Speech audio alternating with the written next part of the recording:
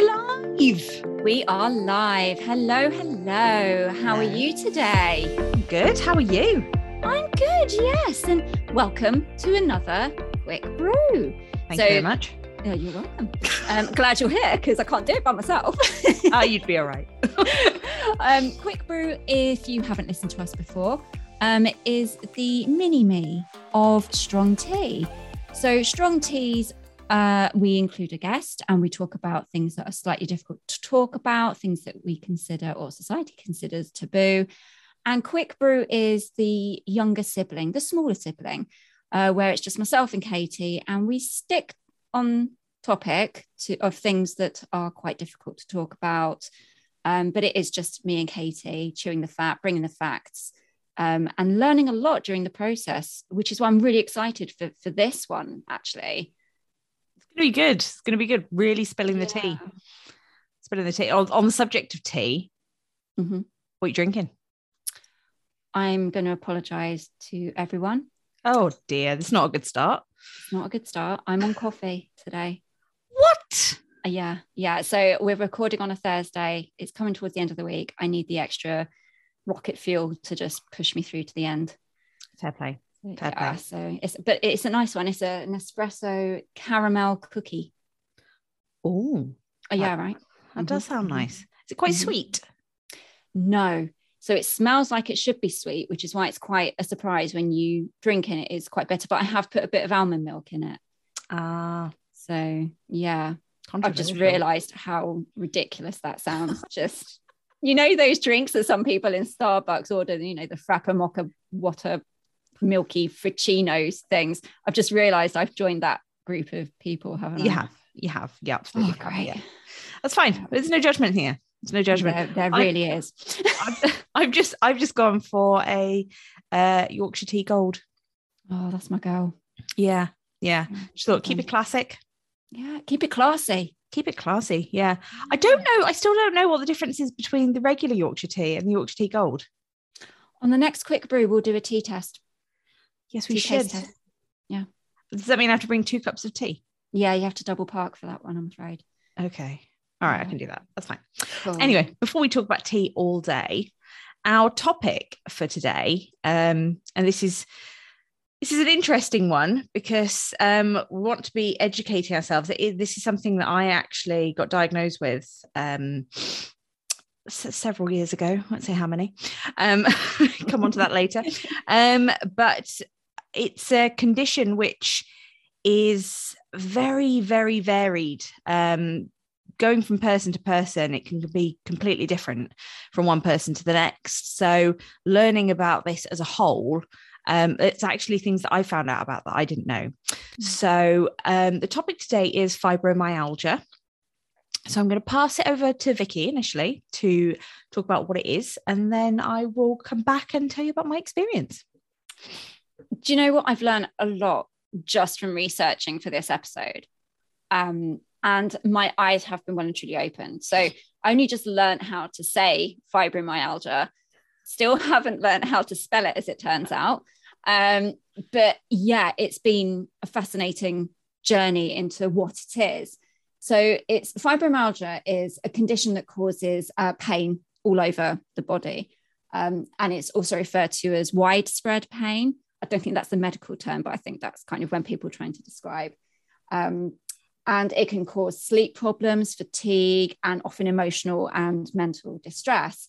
And what happens is people with fibromyalgia, they may be more sensitive to pain than people that don't have the condition. And it's called abnormal pain perception processing, which in itself sounds really uncomfortable, really, really horrible. So the most common symptoms of fibromyalgia is digestive problems like abdominal pain, bloating, even IBS, irritable bowel syndrome.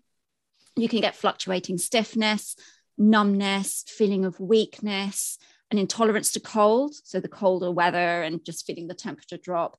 As we said, really bad sleep problems, headaches, chest pain, a lot of sensitivity to light, smells. We've said temperature, but sound as well. And dizziness, anxiety, panic attack. I mean, it's just awful. And then there's a cognitive side. So that's the problems with thinking, memory, concentration, recall, and generally just communication as well. So yeah, I mean, it causes lower quality of life.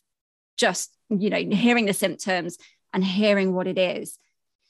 It sounds horrific. And I can't believe I didn't know about this before, particularly we'll come along to the facts later of just how many people have got fibromyalgia, the ones that we know about. Yeah. So Katie, I mean, you've been diagnosed with this. What? Tell us. What's it like? Well, it's such a weird one because it's so difficult to diagnose. And what I will say before I tell you about my experience is that I've got relatively mild fibromyalgia. I know friends of mine who've got it very, very badly and suffer a great deal. Some people I know have been confined, not through their full life, but part way in a wheelchair because the pain is so severe. And the diagnosis and the symptoms vary significantly from person to person, as I already said. And also fibro can mimic other symptoms of other conditions. Unlike other conditions, there is no test for fibromyalgia. There is no way really you can't have a scan, you can't have a blood test. It really is one of those things that takes a good practitioner to be able to say, yes, looking at your history, this is what it is.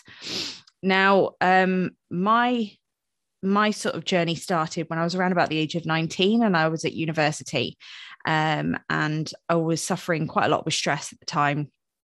Things going on in my personal life, but also, moving away from home, like paying bills for the first time, doing uni work and actually having to get stuff in on time without someone going, who's doing your homework? Taking on all that responsibility of being an adult human. So I started to get a lot of stress headaches and also chest pains. And I went to the doctor at the time, and the doctor said the headaches are something which, you need to control by pain meds, obviously, as you would. And it felt very much at the time like, oh, okay, this is a solution. Whereas actually you just think, well, no, surely they should have been asking why I was getting the headaches rather than just saying, yep, just take this, whatever. I was also getting very dizzy and fainting a lot as well. So they put me on a gluten-free diet because they said, we think you might have some digestive issues. So they said, try a gluten-free diet, see how you get on, see if it improves the symptoms. The chest pains, it wasn't like, oh my goodness, I'm going to have a heart attack, but it was just this pain in my chest sporadically. It wasn't there all the time, but it flared up at times when I was particularly stressed or irritable. And I got diagnosed with something called costochondritis. Oh. The only way I can describe this, if you're a bit squeamish, maybe give it 30 seconds. You don't eat meat, Vicky, do you? So no, I don't know. So are you aware of spare ribs from the Chinese? I have only been off meat for 3 years, and spare ribs was one of my favorite. Yeah. Okay. Well, I hope this doesn't put you. Well, you can't put you off it now, can I? But so the fatty bits that you get at the end of spare ribs, and the fat that fills around it.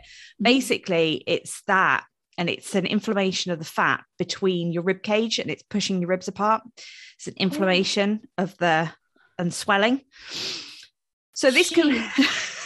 Good grief. It basically sort of edges your rib cage apart just very slightly, but it then comes down when the inflammation comes down. So they can treat it with a steroid injection, but because I was getting it at different points in my chest, with a steroid injection, you need to have it at one point. And they said, well, we're not going to do that because it's too varied about where it is. And I was like, well, that doesn't really help me. And so the chest pains continued. But they'd sort of said, it's, as far as we're concerned, this is what it is. There's nothing to be concerned about. They didn't even say it's flaring up through stress. They just said, oh, it's just a condition that you've got. So I was like, oh my days. Right. Okay, fine. So I had a range of issues, probably for like the next 10 years, until I ended up in hospital with very severe pains in my, what I suppose at the time I would have described it as in my ovaries, in my sort of womb area. And I ended up in hospital and I had keyhole surgery because they did scans and they were like, we can't see anything wrong. We need to go in and have a look. So they went in, they were like, everything looks fine. It's like, great, but what's wrong? They were like, we don't know. We think it's gastro related. So they referred me to the gastro clinic. The gastro clinic were like, well, we can't see any reason why it would be gastro related. So they turfed me out again.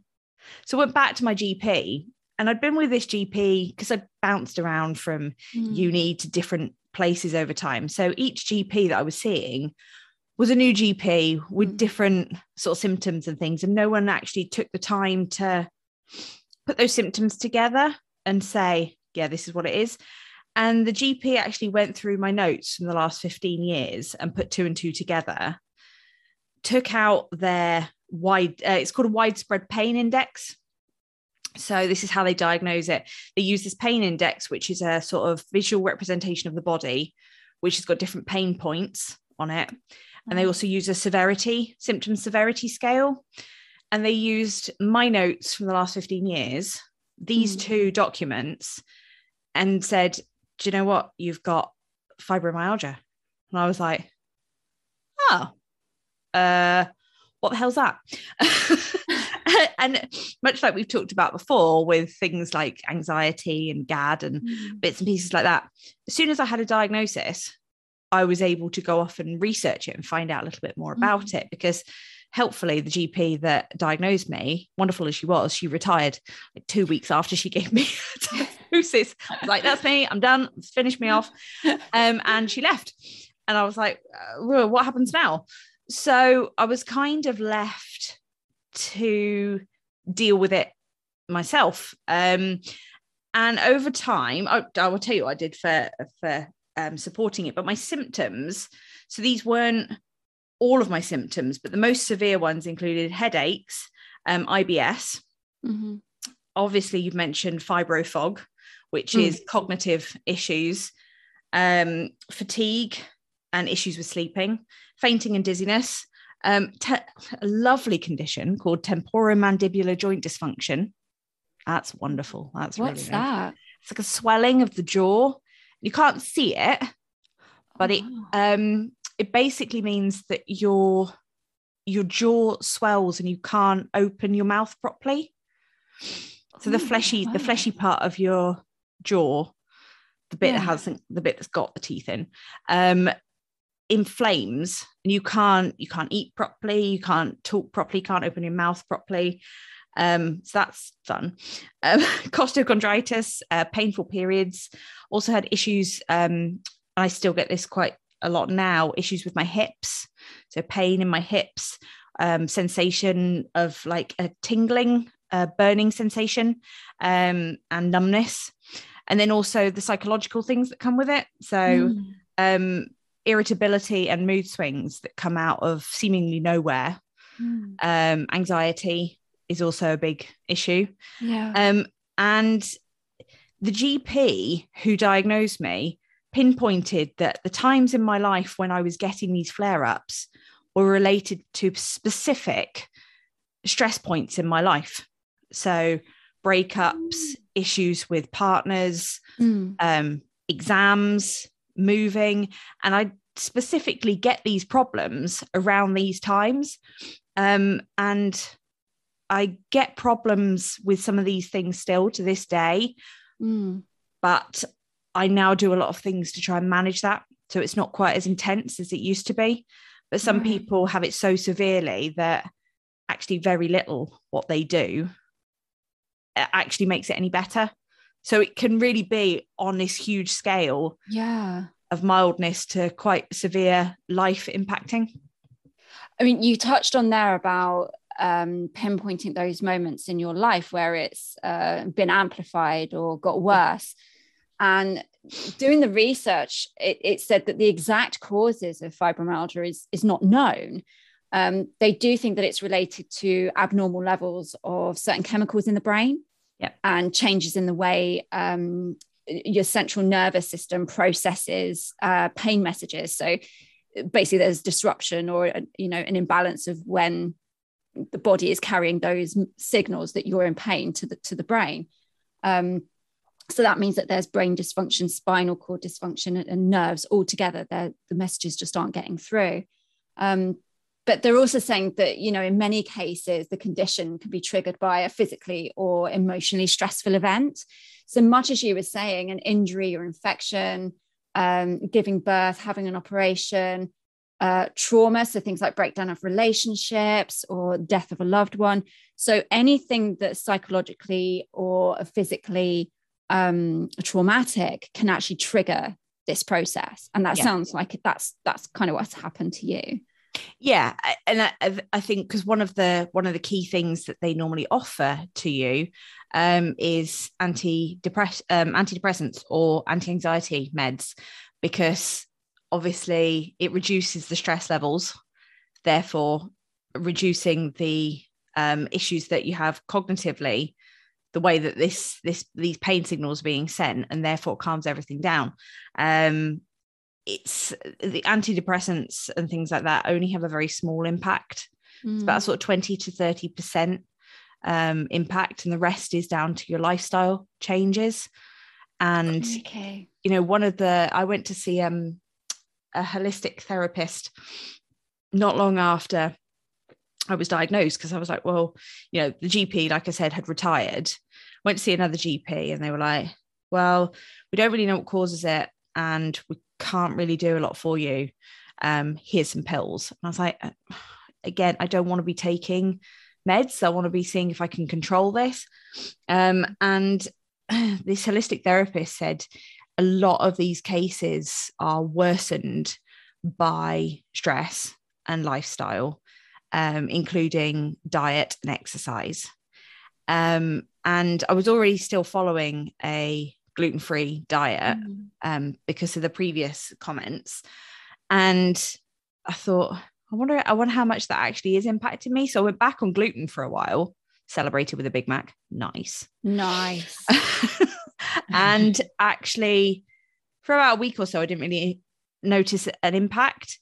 Following on from that, eating eating gluten was causing me worse issues. It was impacting certain things like my cognitive function, my digestive function, which gluten tends to mess with IBS and things like that anyway. So being on a gluten-free diet, I know definitely helped. And knowing certain factors of stress, certain impacts, things that impacted my anxiety, because it should be said that fibromyalgia is neurological and not psychological.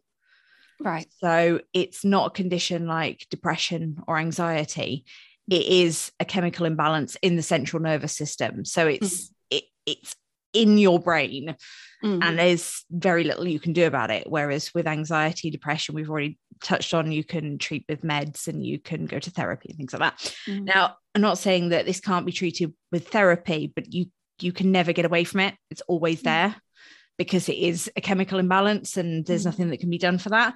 The impact on my mental health was quite profound when I didn't have a diagnosis. And of course, that's a sort of double-edged sword, because you keep, if you don't have a diagnosis, you're like, well, why do I feel like this all the time? Why am I so exhausted?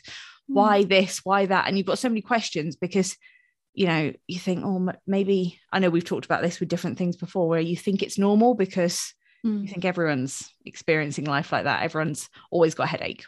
Everyone's always got IBS. And actually, that's not the case. And I don't know actually where I'd be if I hadn't had that GP who'd actually taken the time to go through things. Would I still be struggling on?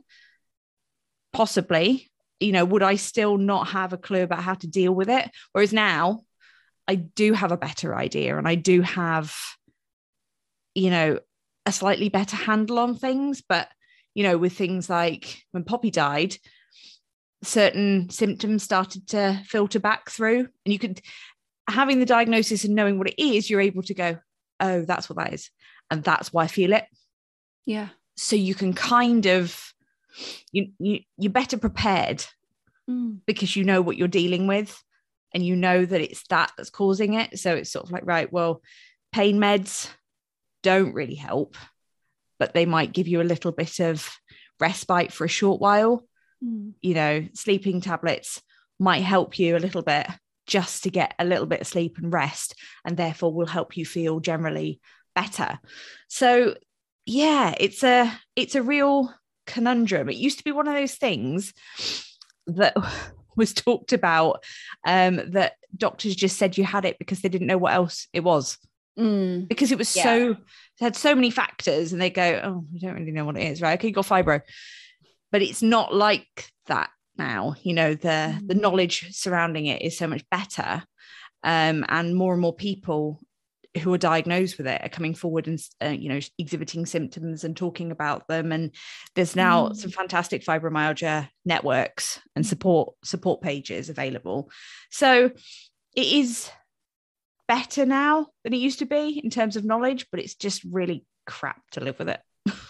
I can't imagine, because everything you're saying, and as you've said, there's an element of just not being in control of this, because it's your central nervous system and it's the chemical imbalances, it's, you know, that neurological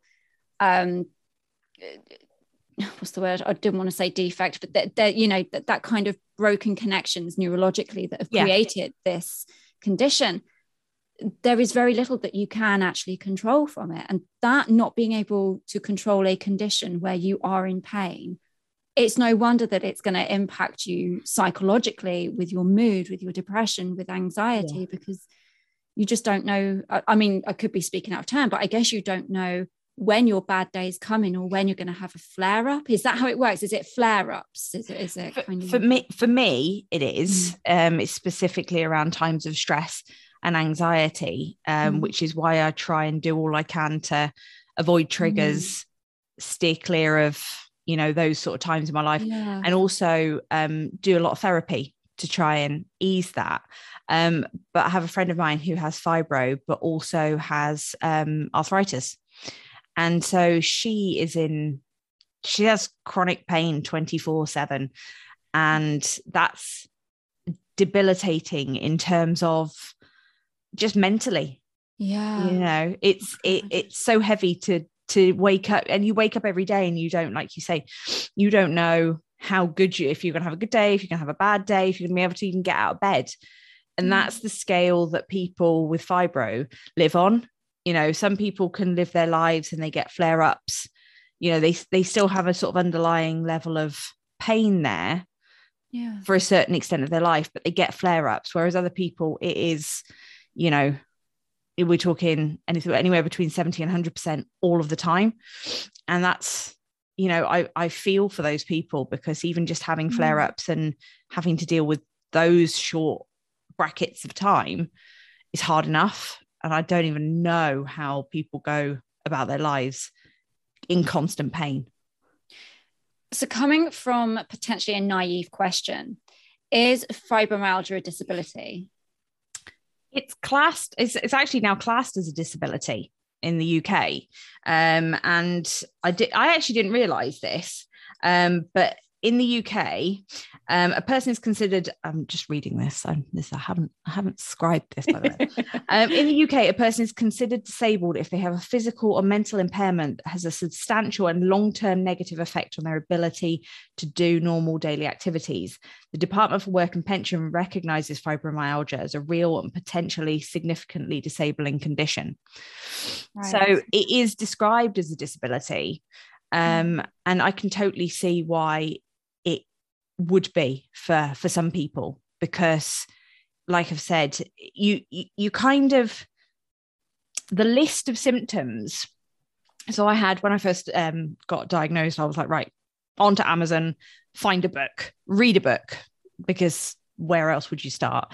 And I bought the Dummy's Guide to Fibromyalgia. And honestly, I opened these pages and it was like a tick box exercise. It was like, yeah, that, had that. Yeah. You know, and you're going through and you're like, crikey, why has no one picked up on this before? But like I say, it is very difficult to diagnose, but there are so many factors to it. And it can be completely debilitating from a physical perspective, but also a mental perspective as well, because like you say, the impact of long-term chronic pain on your mental health is going to be profound, you know, living with that pain all the time and not being able to get rid of it. Yeah. I mean, it's unimaginable. Yeah. If we're going to, you've done a neat segue there for me for fibro facts. Oh, okay. Fair enough. I was going to say funky fibro facts, but let's keep it on a sensible. So anyone can develop fibromyalgia. However, it does affect 7 times as many women as it does men. And what else I found really interesting in doing this research is that it typically develops between the ages of 30 and 50. Okay. So that I found particularly interesting. Now, it can occur at any age, including children and the elderly, but that's kind of where it's the most people develop fibromyalgia is between 30 and 50, and more women than men are prone to getting it as well. And some estimate that it's 1 in 20 people that are going to be affected by fibromyalgia. But as you were saying before, because it's so difficult to diagnose and because it's not always diagnosed, that figure is not completely accurate, because the cases that we know is 1 in 20, but it is more than likely a lot higher. And that's a lot. That's a lot, right? Yeah, it is. And it's like you say, I think the problem is because it's so difficult to diagnose, but also, you know, the symptoms are so varied that the chances of a GP saying when you first go in to see them, right, you know, well, I'm having issues with pain and, you know, I'm getting a lot of headaches all of the time and I've got massive issues with IBS. Chances are that GP is not going to say, oh, let's test you for fibro, you know, and do GPs have the time to do that? And do you have also as well, I think I was quite lucky because this was just before the time when, you know, you'd ring up the doctor's surgery, you'd have to talk to a receptionist and tell them, because, you know, they are medical experts now, you know, tell them what the issue was. They would then assign you to any old GP and you don't build up that relationship. Whereas if you're building up a relationship with a GP, they see you time and time again. And then all of a sudden it starts to, you know, think, oh, well, actually, that's an issue and that's been an issue. So maybe it's that. And I think the time scale that has to be covered as well with, you know, you experiencing issues, because what if it is something else? But also, what if you've only just started experience those things? At what point does a GP say, right, let's go back through your notes, if they even have time to do that? So I think it's, when you say 1 in 20, it sounds quite high, but I think realistically, there are a lot of people out there who are suffering with chronic pain and haven't been diagnosed, or maybe they're thinking, maybe everyone's like this. Maybe it's normal, you know, and I know from speaking to a lot of different people deal with things and chronic pain in different ways. And I've got a friend who goes to, you know, the float tanks. Oh yeah. Salt float tanks. And they said actually that helps so much because sort of laying in the warm water, floating and having no cognitive disturbance actually brings them a level of calm and actually sort of soothes the pain levels in their body. I've got another friend who goes regularly for like a heat wrap type thing, acupuncture, you know, there's all sorts of different things, but it's, as we say so frequently when we do these quick brews and we look at these different conditions, it's not one size fits all. No. And I as we were going through the symptoms list, and then you were coming up with more and the things that you've had, it's becoming increasingly obvious that not everyone has the same symptoms. You might just tick 4 or 5, but that doesn't mean you don't have fibromyalgia. It just seems like it is very case by case basis. Yeah. And I think it does take one person to get to know that person and be able to diagnose it, because the way that GPs work now, I mean, my GP practice that I use now, which is different from the one that diagnosed me, I've been with it 4 years, never seen the same doctor.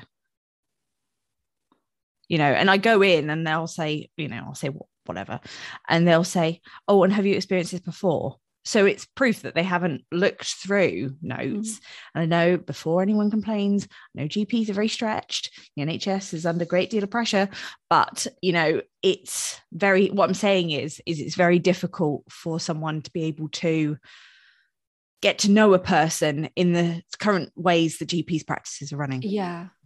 And that's what makes diagnosis even harder, because, you haven't got that hindsight of what people have been through, and therefore that's why the 1 in 20 is probably a hell of a lot higher.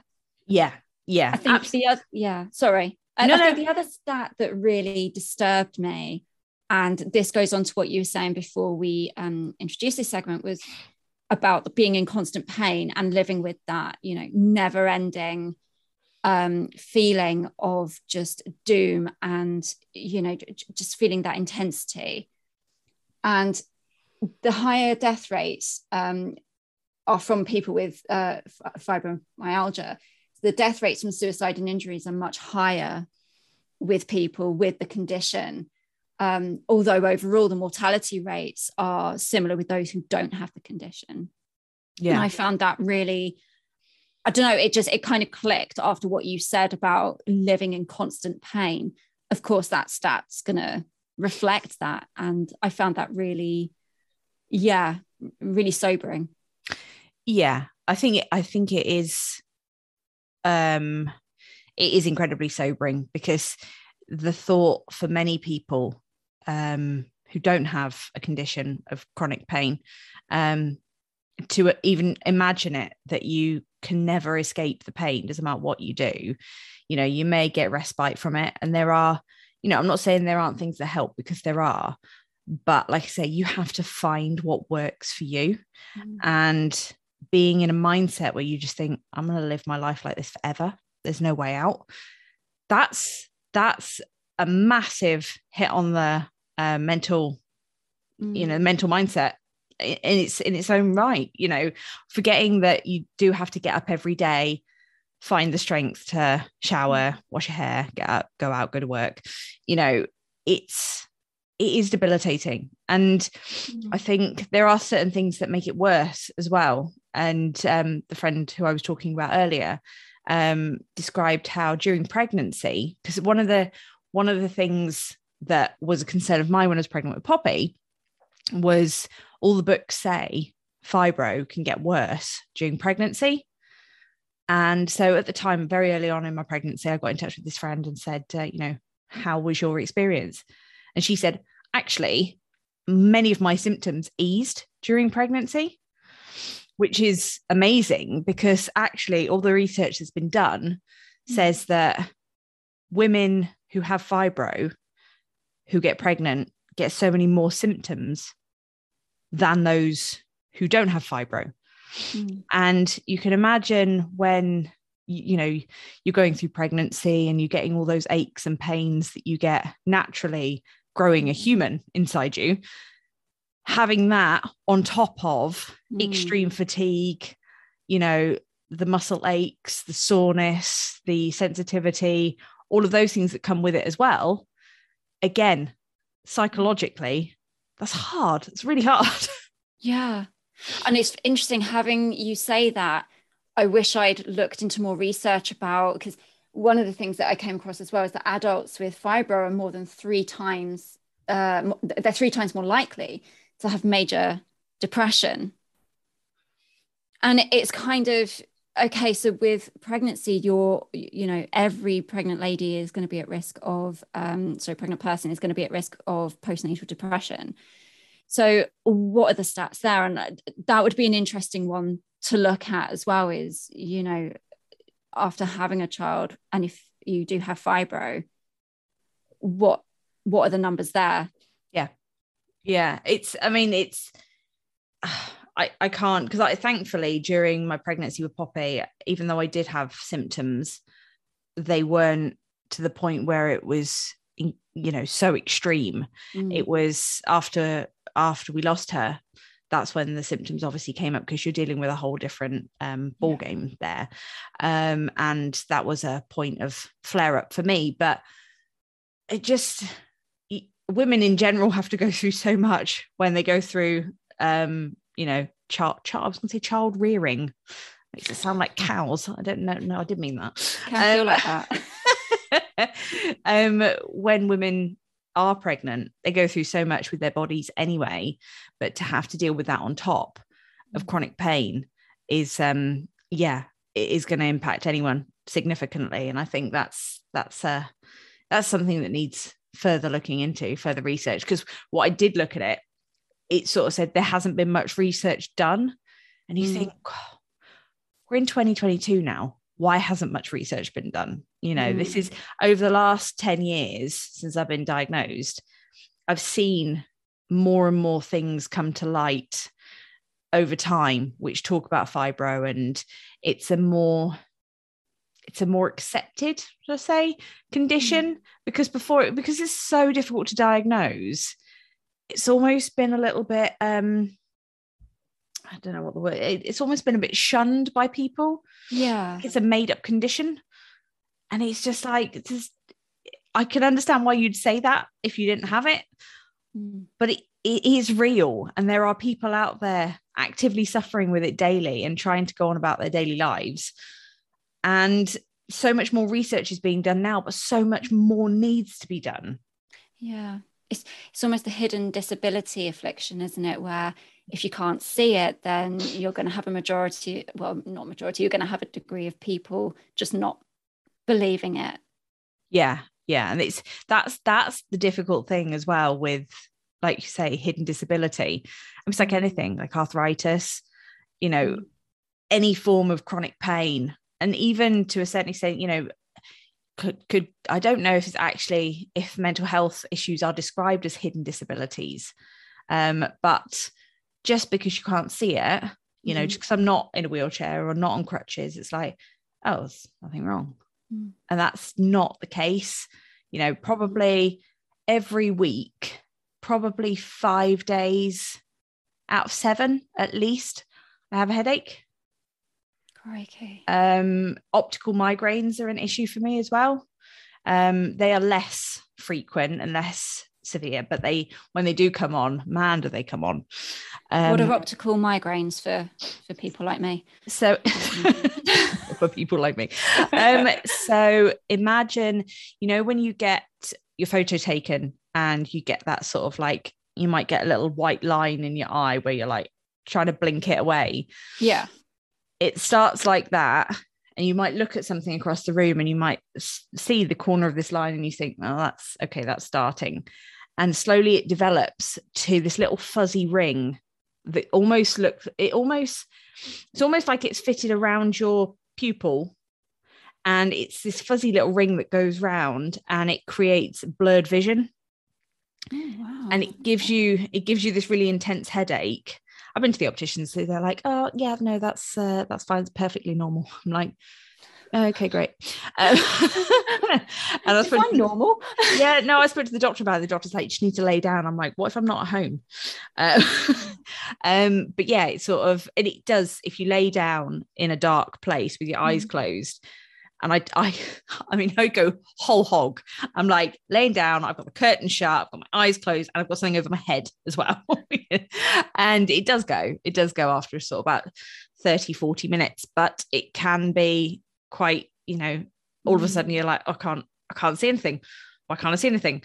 You know, and it's, it's another one of those things that just comes out of nowhere. And like you say, you just don't know when you're going to get hit with stuff like this. Yeah. And that goes back to, how on earth do you prepare yourself? Because you don't know when the flare is going to happen, how it's going to affect you. You could be out in the middle of not nowhere, but you could be at an important appointment or doing anything like that, and it just happens. And like you said, you can't just lay down in the middle of the street or on a bus, or it's difficult. I think it's because another friend of mine who has fibro, she talks about how she used to work at a place, and her boss, when she first started working there, she'd said, you know, I need to make you aware of this condition. And her boss was all very, oh yes, that's terrible, you know, and very supposedly out front, very understanding. But she had days where she couldn't go into work because it was so severe. She couldn't get out of bed. And eventually they started putting her on, I don't know what the right term is, putting her on report. No, I don't know. Yeah, it basically sort of she was on like written warnings because she was taking time off. And this was back in the day before it was more recognized and before it was seen as a disability and all those sorts of things. But employers need to be more understanding, because, you know, when you're working in a work environment, it's not always the calmest. It's not always the least stressful, and things like that can have a big impact on people with chronic pain. And there needs to be more done to recognize things, hidden disabilities, like you say, but more to allow for, if there are flare-ups, if there are issues, you know, like I'm very lucky because I work from home. If I need to go and lay down, I just go and lay down. But a lot of people can't do that. And that's obviously, you know, an issue for many people. So yeah, it's a really hard one, because you're kind of talking about a condition that's so varied. Everyone suffers differently with it. It's very differing from person to person. And it's so misunderstood because there's not that much information about it, because it's like, well, one person might have headaches and IBS and the other person might have, you know, symptoms meaning they actually are wheelchair bound. And would you look at those two people and say they've got the same condition? Probably not. Yeah. That's that incredibly vast scale we were talking about earlier. Just, yeah. And I loved when you said the doctor gave you that widespread pain chart, which, you know, at the beginning I said that wasn't a medical term. Turns out it is. It is. Yeah. And I just, yeah. I mean, do you still do that? Do you almost have like an internal widespread pain chart in your head, and you kind of literally chart where you are and on a day-to-day and how it's feeling? Not as specifically as that, but I do journal every day, and every day is sort of written in there if I have certain symptoms, certain ailments, so that I can sort of keep track on it. And it also allows me to pick out any patterns as well. Obviously the last year I've just kind of given myself free rein to just know that anything is like possible, because, you know, going through the grieving process, you never know what you're going to wake up feeling like. But you know, and I'm not sure if this is the case for everyone with fibro, but it seems like my symptoms are, you know, there's a short list of symptoms there which I have, and it doesn't sort of really venture into other things. So now that I'm aware of, right, this is what the chest pain is, this is what the jaw pain is, this is what the head pain is, you know, and it's being able to say, all right, okay, I want to know what that is. It doesn't feel like it varies a huge amount for me. It's always quite similar, and the symptoms, like I say, they flare up when I'm particularly stressed or anxious. So I'm like, right, okay, well, that's hurting, that's because of that. And it's once you have the knowledge, I know we talked a lot about this with the anxiety, but once you have the knowledge, it makes you so much more aware and you feel slightly more in control. Yeah, absolutely. And we've talked before about the power of diagnosis and the power of labeling, you know, whether that's kind of sexuality, whether it's gender, whether it's a neurodiverse condition, whether it's a medical condition. Actually having a label or a diagnosis attached to it actually, for some, can be absolutely freeing. And I can only see the positives of being diagnosed with fibro if that's what you have, because then you know, and all the other symptoms suddenly start to make sense. And although you can't treat it, or as you said, they're going to be short term if there is going to be any relief of any kind, like your sleeping pills, like your pain relief, but ultimately, you know, you can rest assured that that is what you've got. Yeah. Does that make sense? Yeah, it's like a couple of other things that we've discussed. It's almost like a validation. Yeah. Because you're going to the doctor, 2, 3, 4, 5 times a month, and you're seeing the same person or a different person, and you're saying this is an issue, and they're giving you another set of pills for something else, like, oh right, you've got headaches, the headaches aren't going away, right, try this. All right, you've got IBS, right, take this, right. And all of a sudden you're walking around like a rattling medicine cabinet, and there's nothing there to say all of these things are linked, and all you're just thinking, why have I got so many things wrong with me? And I used to be quite self-conscious about it, because I was like, why am I always in pain? Why have I always got a headache? Why have I always got problems with my hips? Why this? Why that? And as soon as someone says, yes, this is what it is, you're like, oh, okay. So it wasn't in my head. It is there. It is a thing. It is real. And now I know what it is. I can go on and try and work with it. And, the different things that have helped me over the years, like I said, I did try anti-anxiety medication for a little bit. It wasn't for me. That's not to say it's not for other people, but it wasn't for me. I didn't really feel like it was helping in the sense because it wasn't there all the time, because I was getting flare-ups. It's like, for example, my dog, right, gets incredibly stressed when there's a thunderstorm, right? This is Barney. He goes into something which we call full dolphin mode, and he makes a noise like a dolphin, where he starts to like get himself really agitated, and he runs around the house like a lunatic. I said to the vet, I was like, what can I do? Because I said, I hate seeing him so stressed. And she's like, right, here's these tablets. These are anti-anxiety tablets. Make sure you give them to him before the storm starts. I'm like, how? Look, I'm not Michael Fish. I don't know when there's going to be a thunderstorm coming, and I don't want to start just getting him to pop pills when it forecasts one, because what if there's not one? So I was like, right, well, that's not going to work. But it's the same with anti-anxiety medication. I didn't want to take it all the time, but of course, knowing when you're going to be stressed or anxious, it's not really that predictable. No. So therapy for me was big help, because it gave me the opportunity to talk about my concerns, my anxieties and everything. And I've obviously talked a lot about talking therapy and how I'm a massive advocate for it, because I do think it helps hugely.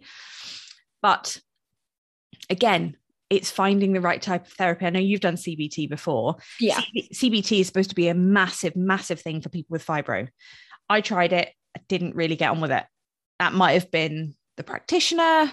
It might have been my receptiveness to it. I'm not sure, but I didn't really feel like it was for me.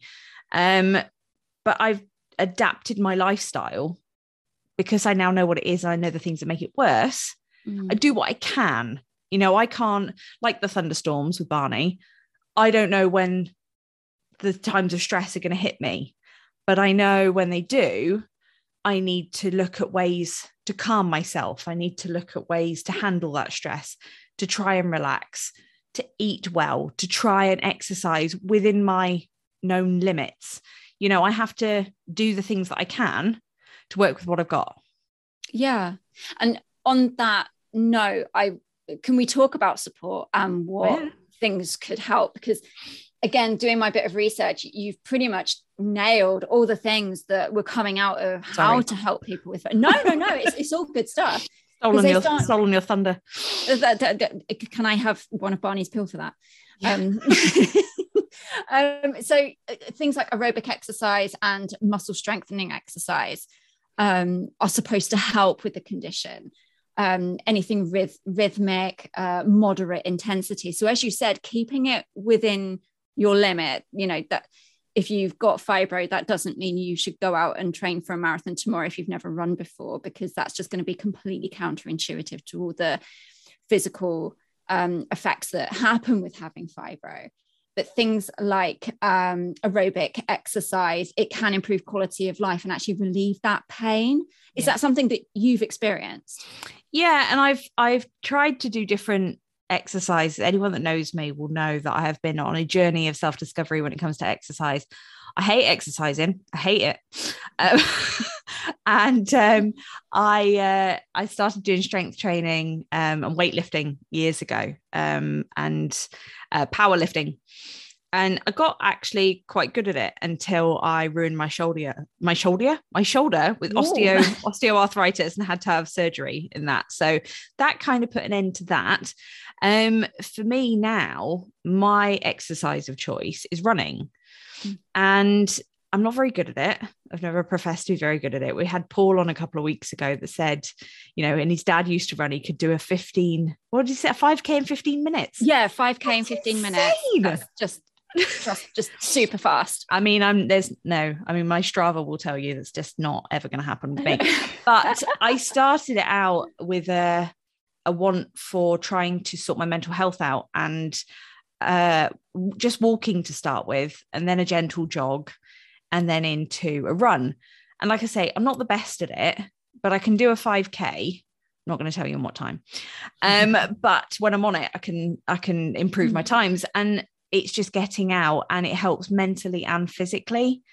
But I know that I can't push myself so far, because it does have an impact. And I suppose it's the same with anything. You have to have rest days, and you have to work with, within your limits, and doing more each time you get stronger. But it's not doing too much too quickly, because you don't want to be counterproductive. No, as always, it's listening to your body, isn't it? Yeah. And that pacing yourself. Yeah, that's the next one. And then the sleep thing, because obviously I've known you for a while now. Yes. And sleep has always been elusive to you. You had difficulty sleeping, which I'm guessing is part of the fibromyalgia. And it does say about improving your sleeping habits, which can help with the sleep. So, getting up at the same time every morning, try and relax, create a routine, avoid caffeine and alcohol, avoid eating a heavy meal late at night, all of those kind of things. Make sure that you've got safe space, that you're comfortable in your bedroom, that there's, don't go on your phone at 5 minutes before you're going to go to sleep, all those kind of things to try and give you a fighting chance. Has any of those helped for you? Because I know sleep is a particular area for you. Yeah, I think it has. And I know that there are a lot of people I've spoken to who suffer with insomnia in its own right. And I don't have issues with insomnia, but I do have issues having a full and rested night's sleep. I try to have a bath before bed most evenings, because that sort of, again, you're stepping away from your mobile phone, you're stepping away from everything else, and it's almost like that stopgap between your day and bed, and it's that chance to just relax and unwind. And also soaking in the warm water helps your body and helps sort of any aches and things like that.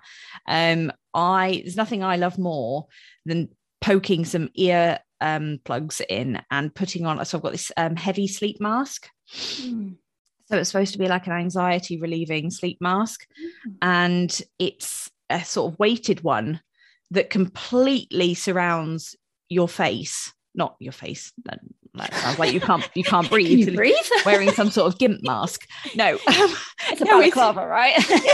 Yes, that's what it is. Yeah, it completely sort of goes around your eyes and over your ears, and it completely surrounds you in darkness. So you cannot. There's no cognitive distraction at all. It's almost like that sensory deprivation. Yes, from hearing and seeing. Yeah. And just like the sleep tank, where my friend says she goes in, there's no noise or sound or anything, and you just think, oh, everything's silent. That only works if your brain is going to be ready and willing to play ball. Because my issue is a busy, anxious brain, and it's actually getting off to sleep in the first place and then staying asleep. Or if I wake up in the night, actually being able to get back to sleep is a real issue for me, because my brain's going, oh, that thing, you know, that little thing that you thought about today, that's now a massive thing. Let's think about that right now. And let's think about all the mistakes you've ever made. And you're like, oh God, no, it's 3 a.m. Please go away. And then of course, the more you're thinking, I need to go to sleep. I need to go to sleep, the less you'll be able to sleep. So I know what you said about the going to sleep at the same time each day, waking up each day, like your circadian rhythm and getting into sleeping patterns and things like that. I've tried to do that. And again, most of the time it's really helpful, and doing all the things like a bath and switching off any like devices and stuff like that helps me more than it doesn't. But when the flare-ups of anxiety come and during really stressful times, it's just elusive, and nothing really helps. I still remember the weeks after when Poppy died, and I just laid in bed in the dark. You know, I'd go to bed and I took sleeping tablets because the couple of weeks after and the weeks after their funeral, I just couldn't sleep. And I was taking sleeping tablets because I was too afraid, because I was like, I don't want to be awake. I don't want to be awake. I need to go to bed. And it would get me off to sleep, and it would get me sleeping to a certain point. And then I'd wake up and I'd just lay there in the dark with my mind spinning. And you just think, I just want to go to sleep. And your body feels tired and your mind feels tired. But all of a sudden, on the flip side, it's spinning at 1,000,000 miles an hour. So it's a difficult one. The sleep is probably the thing that I really struggle with the most, more than anything. And it's amazing how lack of sleep can just affect everything as well. It just sounds like the brain and body constantly in conflict. Yeah. Oh no, thank you for being so open about it, because it's been something that I've literally learned in the last couple of days doing the research for this episode, and it's been fascinating, eye-opening, shocking. It's been fantastic to kind of learn more about it. In terms of support, there's obviously a lot of support groups out there that I found. That Fibromyalgia Action UK seem to be, all the guides, all the support and the resources are a great go-to. A lot of the stats and everything that I found were from there. Is there anything else from your end that you wanted to kind of throw out there for support? There are a couple of people on Instagram who I follow, who I'll pop onto the website, that are good for fibro, who live with it daily, and you can see them living their lives, and you know, they often shelling out advice and stuff, which is great. There's also a couple of Facebook pages as well, so I'll try and root those out and we can put them on the website. But ultimately, if you have chronic pain and you are struggling, you need to go, you know, if you haven't been diagnosed with something like fibromyalgia, I'm not saying it is fibromyalgia, you need to go to the GP and need to actually push and say, look, I don't feel right. This isn't normal for me to suffer with this many headaches a week, to not be able to sleep at all, you know, and to really go with the symptoms that you are suffering with, rather than leaving it to them to put it all together. I wish I'd known that, because I had no idea. And, you know, to be able to say, look, for the last year, I've been suffering with this, and it's really causing me issues with living my life, and really push to make sure that they're listening to you and to work out what the issue is, and to make sure you get treated from it. Brilliant. And yeah, I like I said, learning all about this now, I hope it's kind of helped other people learn a bit more. And if you know someone with fibro, then you know what level of support you can provide them, and possibly a bit more about what they're going through as well. Yeah, absolutely. And if there's anyone out there as well listening to this who does suffer with fibromyalgia, and you'd like to come on and talk about it, because like I say, everyone's story is totally different, it would be really interesting to hear from you. So give us a shout on our social media pages or on our website. Please do. Yeah. And that's it for another week of Quick Brews. I'm gonna go and get myself another cup of tea now. Are you? I'm actually going to introduce ourselves, because I forgot to introduce us at the beginning. Did you see that? Do it then. Go on. I've been Vicky. I've been Katie. And thank you for joining us for Quick Brews. We'll see you for another one next time, and we'll tell you who we are when we start. Take care, everyone. Bye.